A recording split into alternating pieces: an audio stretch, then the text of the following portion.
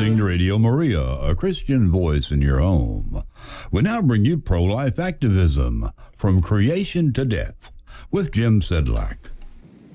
Hello and welcome to Pro-Life Activism, From Creation to Death. This is the program that is intended for all those who want to create a culture of life in the United States. We do this by bringing you up to date on the what's going on in the pro-life movement, and by having guests on at certain times to really inform you of what's going on locally around the country. Today, we're going to be covering things nationally and things that are going on. One of the things that we're going to be talking about is the Women's Health Protection Act of 2021. But before we get into that and a number of other things that are scheduled for the show, I ask all of you to please join me in saying a Hail Mary to the Blessed Mother, to ask the Blessed Mother to shower God's graces on all those who are involved with or listening to this program today, so that we will receive the message that she wants each of us to get at this moment. And so if you would join me, please. Hail Mary, full of grace, the Lord is with thee. Blessed art thou among women, and blessed is the fruit of thy womb, Jesus. Holy Mary, Mother of God, pray for us sinners, now and at the hour of our death. Amen. Thank you so much for saying that prayer with me. It is always a good idea, whenever you begin a new activity during the day, to call on our Blessed Mother and ask her to shower God's graces on what you're doing. And that is why we begin every show with the Hail Mary. All right, there are a number of things going on today and going on over the next couple of weeks that we want to bring to your attention. One of those is a vote that is going on in the House of Representatives, and I'm trying to watch the vote and the results of the vote anyway as we're talking, because it's going on right now. And so if there's a unusual pause or I seem distracted for a little bit, I'm just trying to keep you up to date on the latest that is going on. The vote that is going on in the House of Representatives this morning is a vote on a bill known as the Women's Health Protection Act of 2021. To give you an idea of this bill, the United States Conference of Catholic Bishops says, quote, it is the most radical abortion bill ever, right, in history. We've never had an abortion bill this radical. Never had a bill where people want to just be able to kill babies before they're born and do it at will for any reason whatsoever. Well, that's what this act, the Women's Health Protection Act, what a crazy name, right? That's what this act is doing. It is just opening the floodgates on abortion, and it is opening it in ways that are just incomparable. And we're going to talk a little bit now about how it is doing that. One of the things I will point out immediately, I've talked about the USCCB and how it characterizes the bill. That's the United States Conference of Catholic Bishops.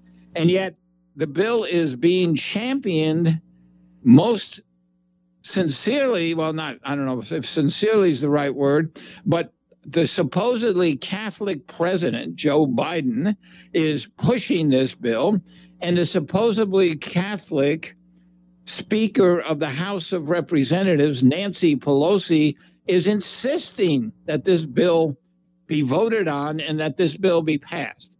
So, it is really, this bill is really showing, where people stand on abortion, and you can't go by their proclaimed faith, because at least these two supposed Catholics who say they're Catholics, who just don't follow Catholic teaching at all. All right. You just can't say it's a Catholic bill, but that's what they're trying to say.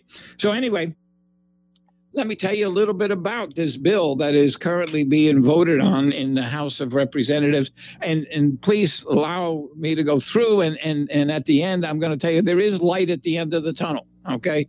It's going to sound really bad, and it is. It's going to sound horrible, and it is.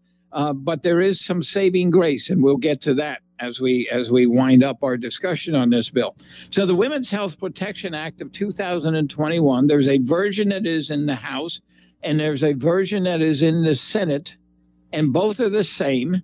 And if you're into bill numbers, the number of the bill in the House of Representatives is number 3755. So it's 3755 is the number of the bill in the House. And it's the nomenclature they use is HR 3755.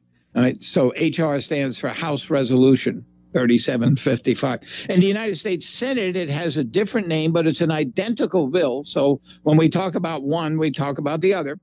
The Senate is the Senate Bill 1975.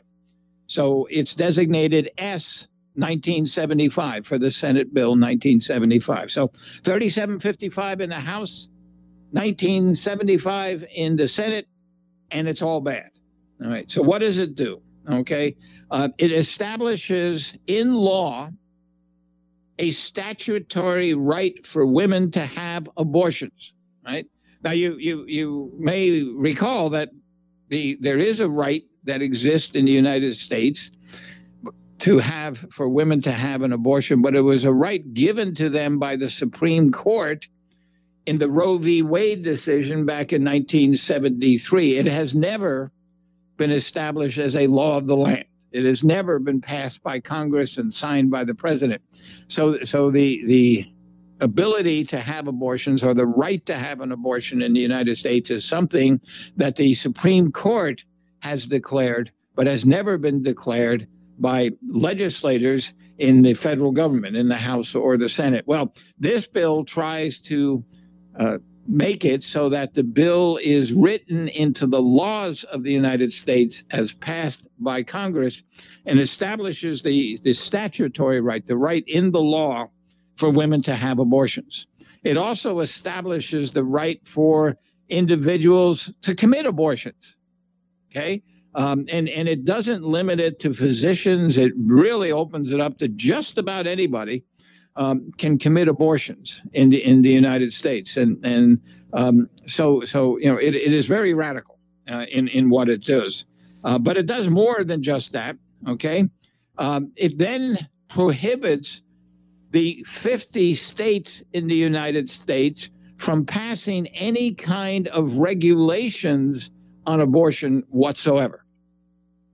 All right, so it says, we know that we have in the law something called the Texas law that went into effect at the beginning of this month that put some restrictions on abortion. There are many other states. Mississippi is one of them, Missouri one of them, just all kinds of states around the United States who have passed laws that restrict abortion in one way or another.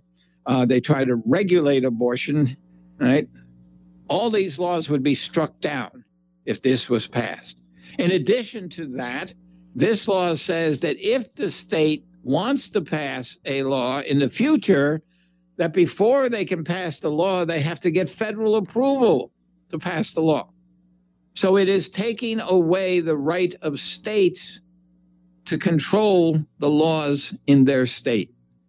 It is moving all of the ability for state control of abortion. It is eliminating that unless the federal government agrees. And so it is moving all of the ability to regulate abortion or to stop abortion or to insist that parents give consent for a minor to have an abortion, which is ridiculous anyway, because how can parents consent to kill their grandchildren? And then it's okay as long as the grandparents of the child.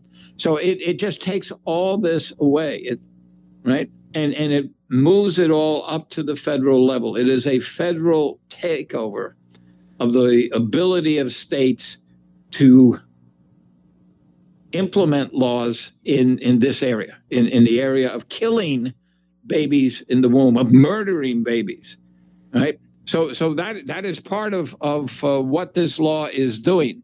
It's doing a lot of other things.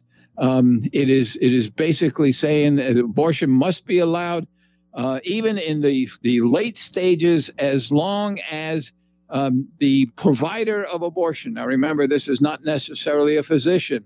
Makes a, quote, good faith judgment that there is any risk, whether physical or mental, however insignificant or remote the risk may be to the woman. If the abortionist says, yeah, there's a risk, all right, then the abortion can be performed. So there are no limits on abortion in reality in this bill. So this is abortion up to birth at any time for any reason, as long as the abortionist is willing to say, yeah, that's a problem. And it includes mental problems, which means, it says, well, if she has this child, it's going to increase her expenditures. All right. And she's worried about how to cover them. So it's a threat to her health, and we're going to kill the child.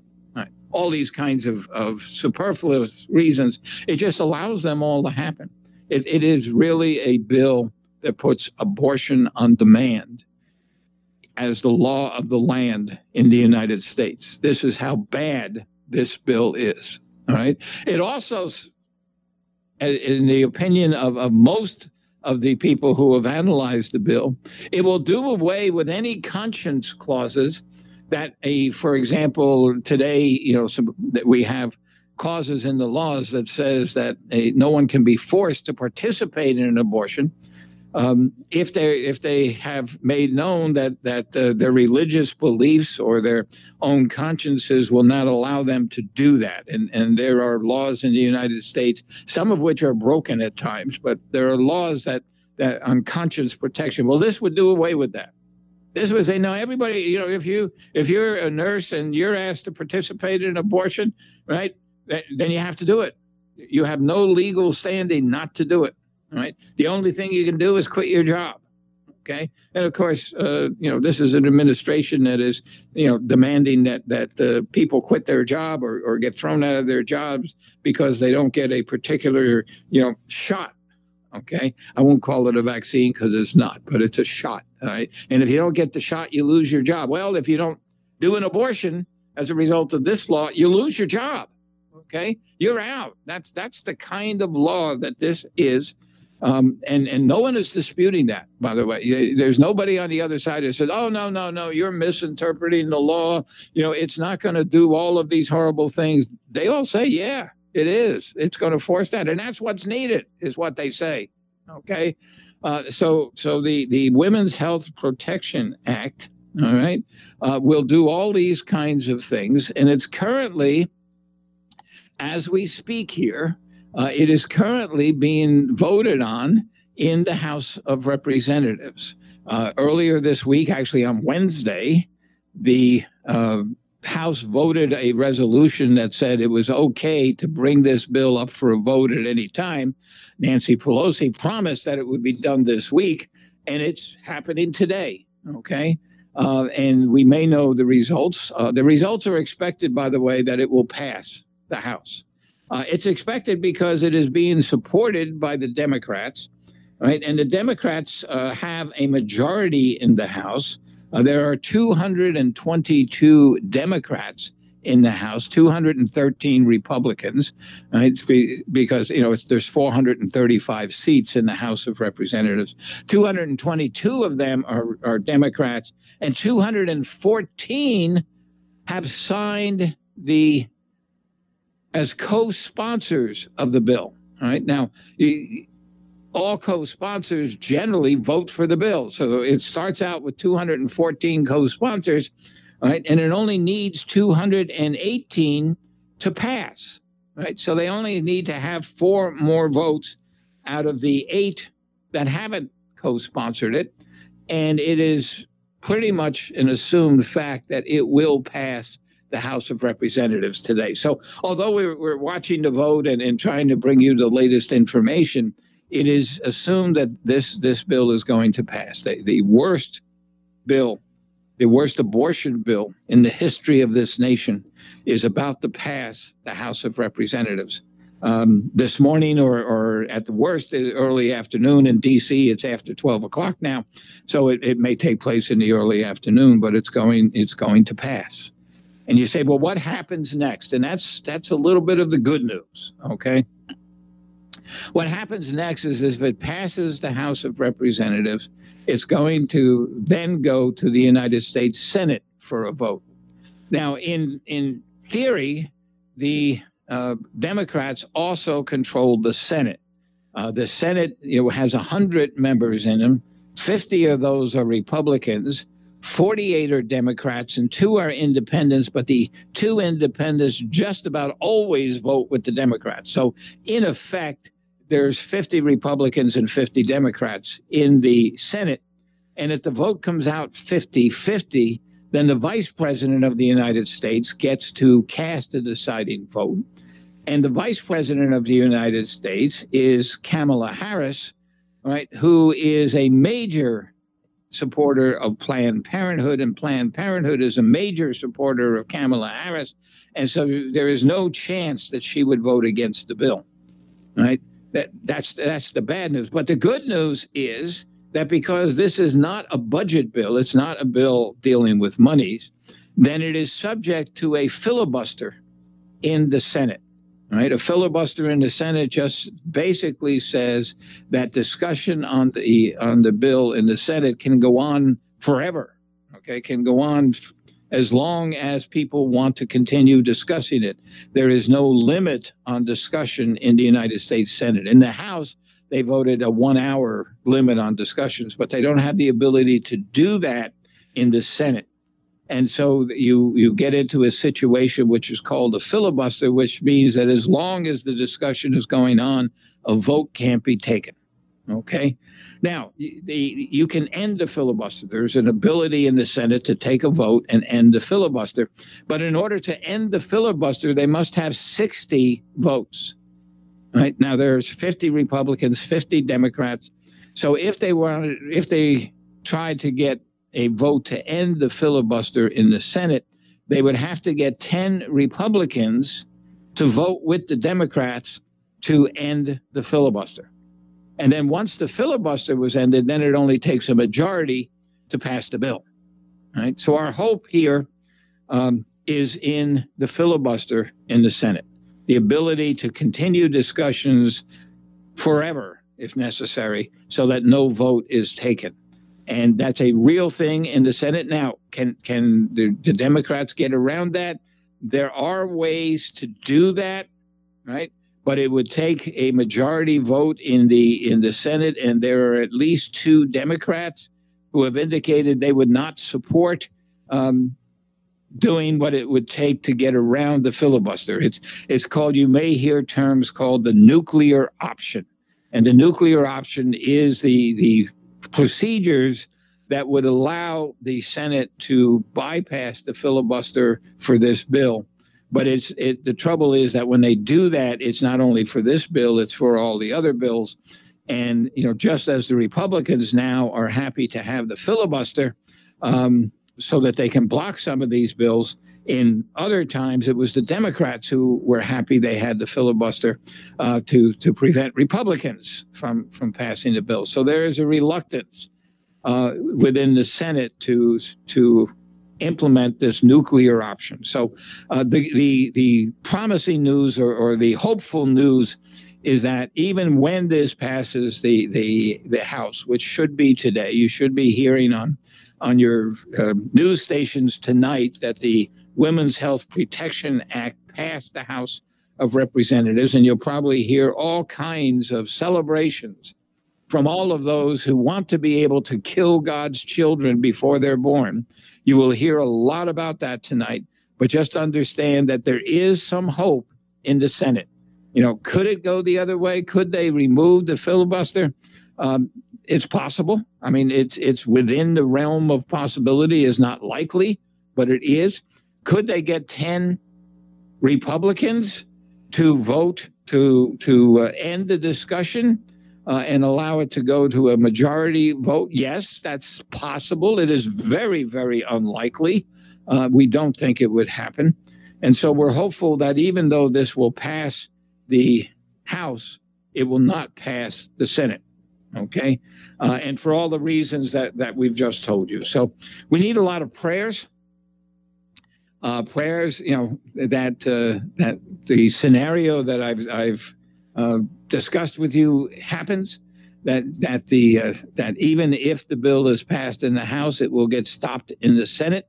All of this, of course, just points out the importance of elections and the importance of putting the right people in office and the importance of what party controls the House and the Senate and what they can do and what they can't do depending on whether or not they have control. So all of this is pointing out the importance of elections. And of course, around the country next year, 2022, there will be elections for every member of the House of Representatives. Every member is up for either election or re-election next year, and for 1/3 of the Senate next year. So there's a chance that we have a year from now to make substantial changes so that these kinds of bills can't even get through the House.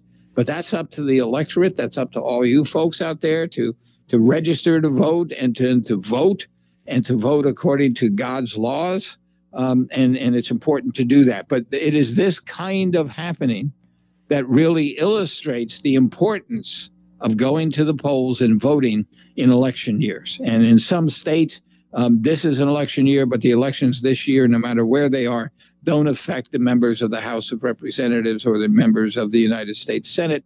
And the ones next year do clearly affect that. So we invite you as you listen to what's going on and as you see how close we get to having this horrible, horrible law forced on our country, a law which would immediately kill millions of more babies every year in this country. When you see how close this is and how it will get through the House, but hopefully be blocked in the Senate, you will understand why during an election year, pro-life forces say, get out and vote. Find out what your candidate is. Now, we generally, right now, it seems to be the Democrats who are pushing abortion and the Republicans who are pushing back.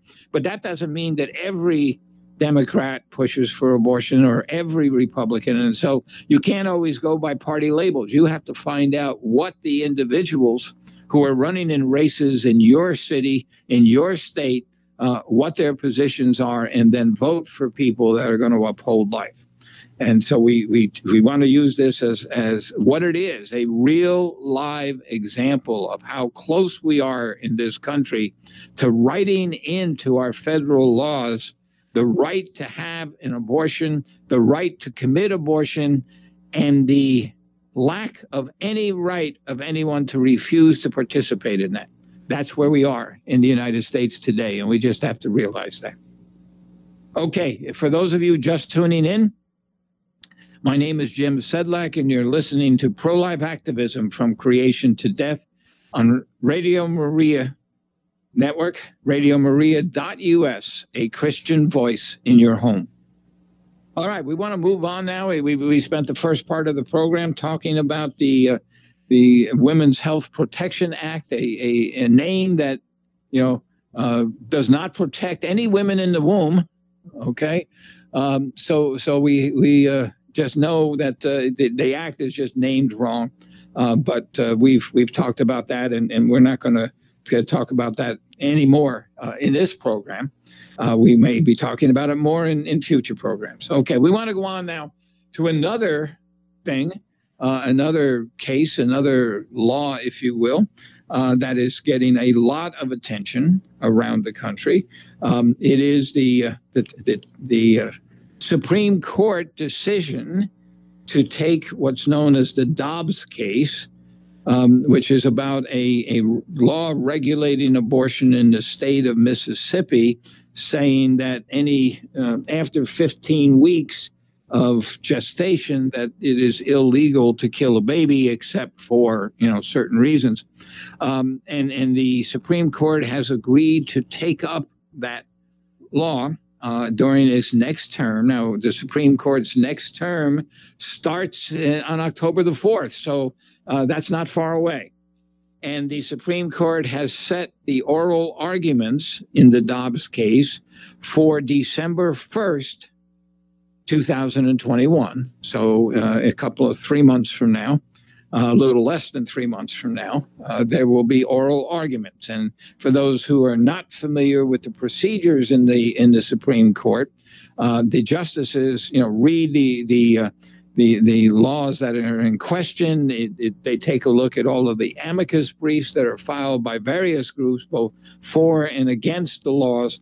And then they have, in many cases, not in every case, but in many cases, they have oral arguments, which just last about an hour, sometimes a little longer, for each side to present their case and to argue, and the Supreme Court justices to ask questions of the attorneys on representing either side, so that they can get their positions and get their questions answered. And then the justices go back and they discuss it further, and then they eventually have a vote. That vote could happen at any time. The typical procedure within the Supreme Court is, even if they take a vote in December or January, they don't announce the results of the vote until later in the term. Many times, not until the Supreme Court's final weeks in June do they come out and announce what their decisions are in all the cases. So we don't expect an announcement from the Supreme Court until probably next June in this case. But the oral arguments are there, and they're scheduled for December the 1st. Okay.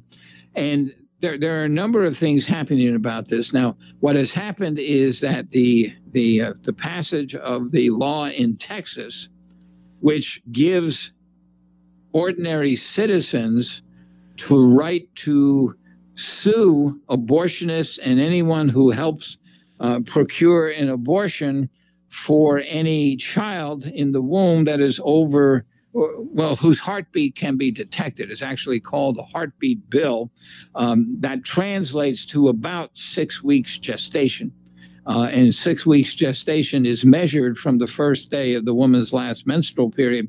So it's basically a 4-week-old human being in the womb. After that, according to the law, you can't kill that baby. Of course, there are exceptions in the law.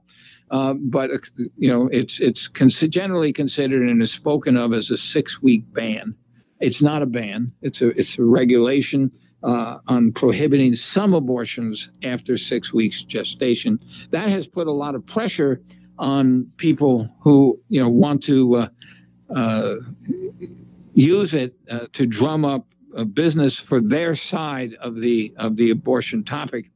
And it has given particularly a sense of urgency to the Dobbs case, because the Supreme Court had a chance before the Texas law went into effect. The Supreme Court had a chance to block the law from going into effect. It could have said, no, you can't put this law in effect now until after we've decided the Dobbs case, or forever. But they didn't.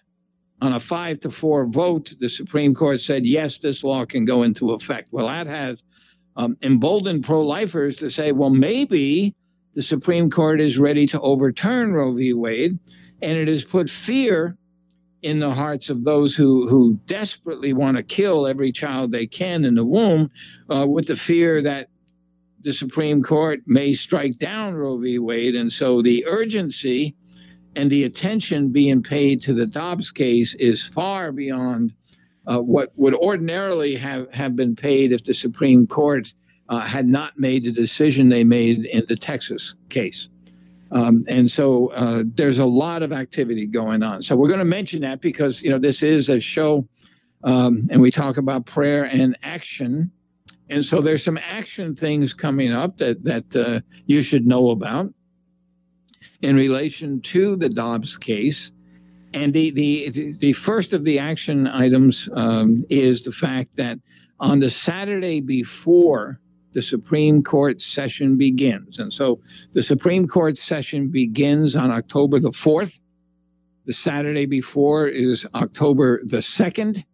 And on that Saturday, there is going to be, actually, both sides are going to have rallies in Washington, D.C. And they're going to have rallies to bring out people. Obviously, on the pro-life side, we're going to bring out people to urge the Supreme Court to not only overturn Roe v. Wade, but to declare personhood for the children in the womb. Okay, and not only in the womb, for the children, all preborn children, whether they be in the womb, whether they be in the fallopian tubes, or whether they be in the in vitro fertilization labs, once a child is created by God, that child should be entitled to all the rights and protections of the United States Constitution, including the right to life, which is the first right that is listed in the Constitution. And so the effort for the Dobbs case is really taken on significant. An organization called the Stanton Public Policy Center is holding a rally on October the 2nd at the Supreme Court from 2 to 4 p.m. And I'm using this show now, and they are using their means to invite everyone to show up at the Supreme Court building on Saturday, October the 2nd at 2 o'clock in the afternoon. In fact, get there at 1:30, all right, for a prayer rally, right, about the Dobbs case. And there will be people there who will each spend 2 minutes leading a prayer.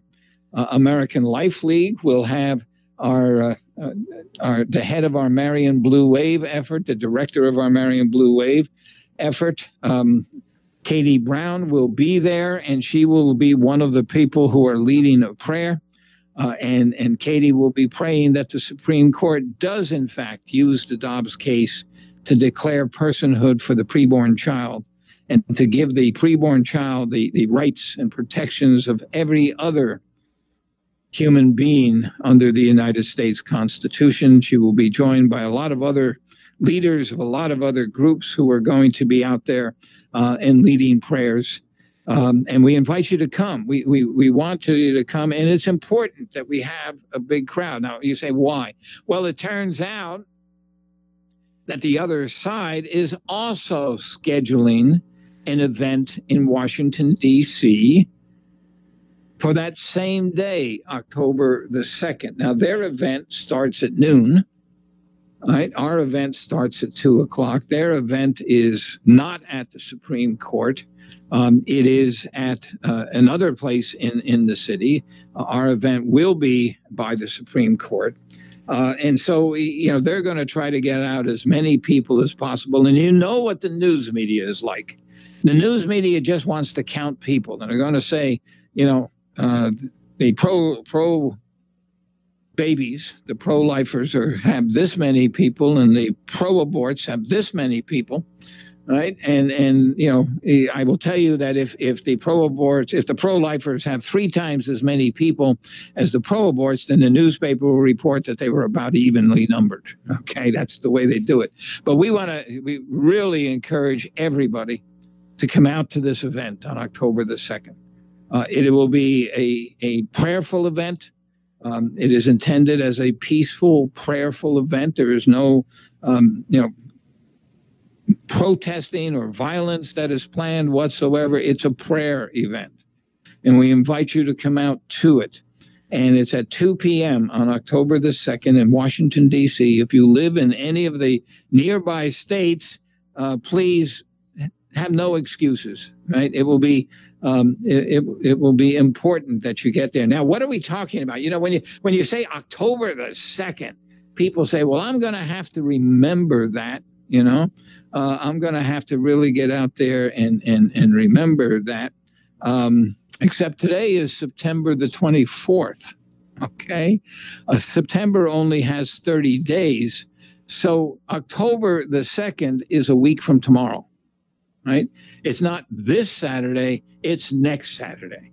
Right? It is not far off. I know this year is going by fast, and many people have commented to me about how fast 2021 is going by. We just started fall this week. Summer is gone. It's over with. It's history.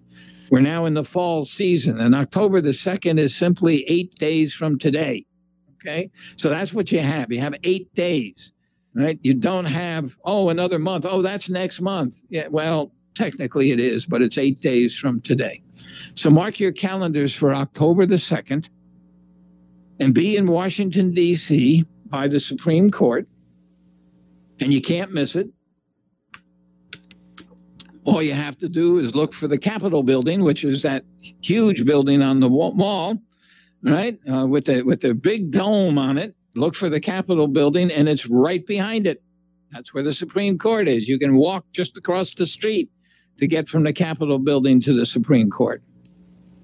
I can't miss it. If you get into D.C., you can find it, right?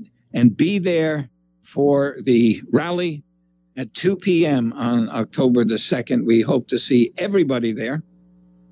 And we hope to have a really great turnout because it's needed. The justices have to get the message.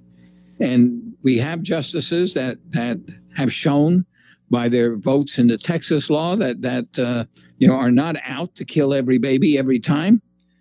They are at least some of them are reasonable, and we believe that we have a chance of really coming out with a solid victory in this Dobbs case. But it will take persuasion, especially with all of the pro-aborts and their uproar over the Texas law.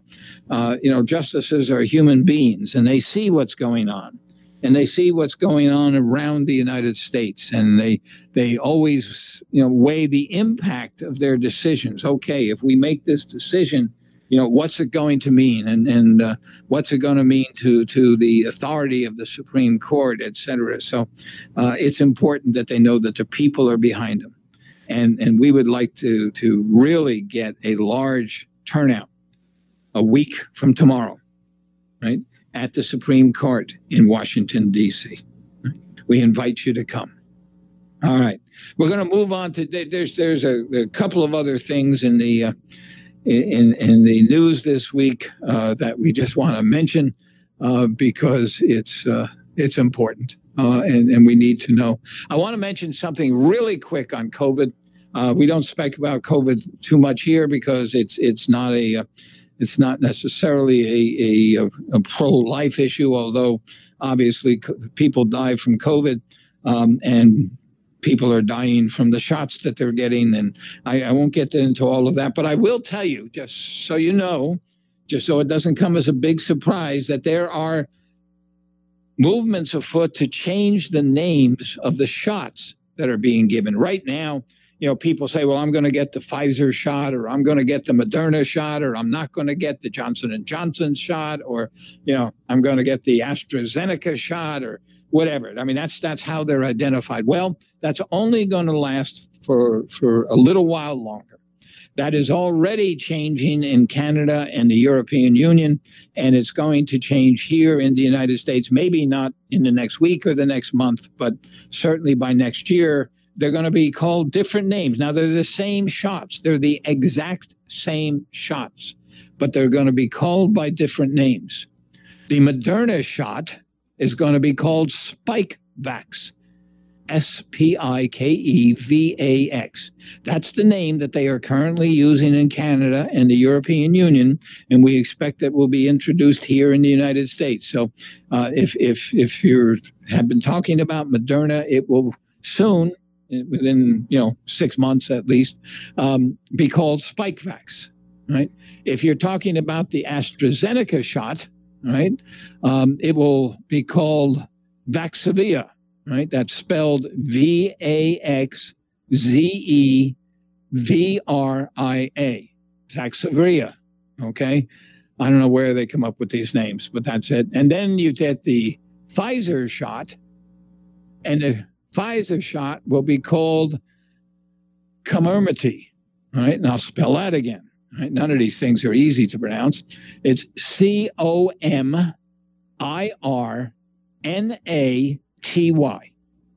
Comirnaty. Okay, so those are the new names. You're not going to see them, next week, but certainly over the next few months, you're going to start hearing about them, and you're going to start saying, are these new vaccines? What are they? Do they use aborted fetal cell lines or whatever? And you'll start asking questions. And the formulation of these vaccines does not change just because the name changes. They're still the exact same ones that you're getting today, okay, or not getting today. Right. And they all in one way or another used fetal aborted fetal cell lines, either in the development, the manufacture, or the testing. So again, it's the AstraZeneca, Vaxzevria, VAXZEVRIA. The Moderna is Spikevax, SPIKEVAX. And the Pfizer is Comirnaty, which is spelt COMIRNATY. All right.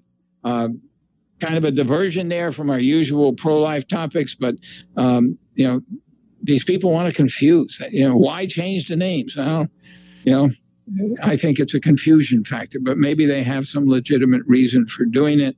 I just want to let you know that that's going to happen. All right. And so perhaps you can go back sometime and re-listen to this program. All of our programs get put up on the American Life League website. It's all.org/audio. And you can get our shows there. There's a number of them that are up there, and we try to get everyone up. Sometimes there's some technical difficulties, so we can't, but we do try to get everyone up. Okay, now the other topic in the news this week, and the final thing we want to mention today, is that the Small Business Administration in this country simply loves Planned Parenthood. All right?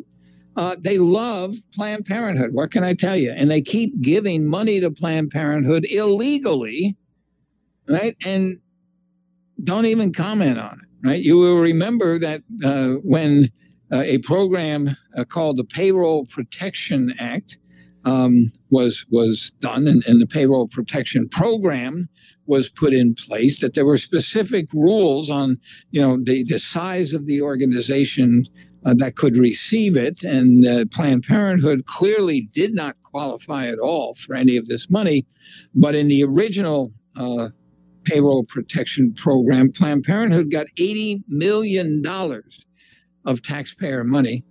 Now there's another version of that program going on, and rather than not giving Planned Parenthood any money, the records are now out that Planned Parenthood has received another $23 million in the current Payroll Protection Program. So that's over $100 million of our taxpayer money that has gone to Planned Parenthood through these two programs.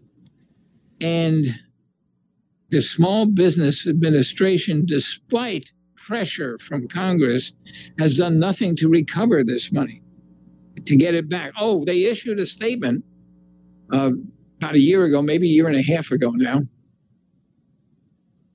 demanding that Planned Parenthood return the money. But as far as anyone can determine, and when I say anyone, I'm talking about congressmen and people, who have the ability to find out. As far as anybody can determine, Planned Parenthood has not returned the money. In fact, they've been given more money, right? This is what happens. So when you talk about Planned Parenthood and you read all the stuff, Planned Parenthood is losing money in Texas, right? Because they can't do all the abortions. They're losing money, and the Lyft ride-sharing program says, well, we're going to give Planned Parenthood $1 million in Texas to make up for the money that they're losing. They don't need the money. This is an organization that takes in $1.6 billion a year, right? They have profits. Over the last 3 years, they've had total profits of about $360 million in profits. But Lyft says, oh, okay, we'll give $1 million. And other organizations are giving Planned Parenthood money in Texas because of the money they're losing, and they're so poor. No. We have to understand that they have ways of getting the money, okay? And they don't need the money. And don't let them tell you, and let's get the money back. Let's get the $100 million back from them. But in case you don't know, that's not the only way Planned Parenthood is making money from the COVID pandemic. There are actually 16 Planned Parenthood centers spread across 5 different states that get paid by the government to give the COVID shots, okay? Planned Parenthood is not only getting Payroll Protection Program money, they're getting money to give the COVID shots, because people don't pay for them, right? They're free. Well, they're free because the government, pays for them. And Planned Parenthood is doing it in 5 states. The 5 states that Planned Parenthood has facilities that are dispensing them. There are 9 facilities in the state of California. There are 3 facilities in the state of New York. There are 2 facilities in the state of Florida. There's 1 in Iowa and another one in the state of Washington. So all different states around the country, 5 of them have Planned Parenthood locations that are actually giving COVID shots. And of course, getting reimbursed by the government for, their time and effort. This is an organization, and we talk a lot about Planned Parenthood, and we'll continue to talk about Planned Parenthood. But this is an organization that doesn't deserve any support, and we need to let them know that. So that's the topics we had for today. If you tuned in late, we discussed the Women's Health Protection Act. And the screen on my computer froze, of course, so I can't tell you if it's passed yet in the House, but it probably has. We talked today about the Dobbs case at the Supreme Court. We've talked today about Planned Parenthood's money and the amount of money that they're getting illegally from the federal government through the Small Business Administration. And I want to just take this opportunity as we pass out of summer into fall to remind everybody that this is the time of the year that Planned Parenthood is out there pushing comprehensive sexuality education programs in school districts and in school programs all across the United States. You need to fight against these programs. They harm our children.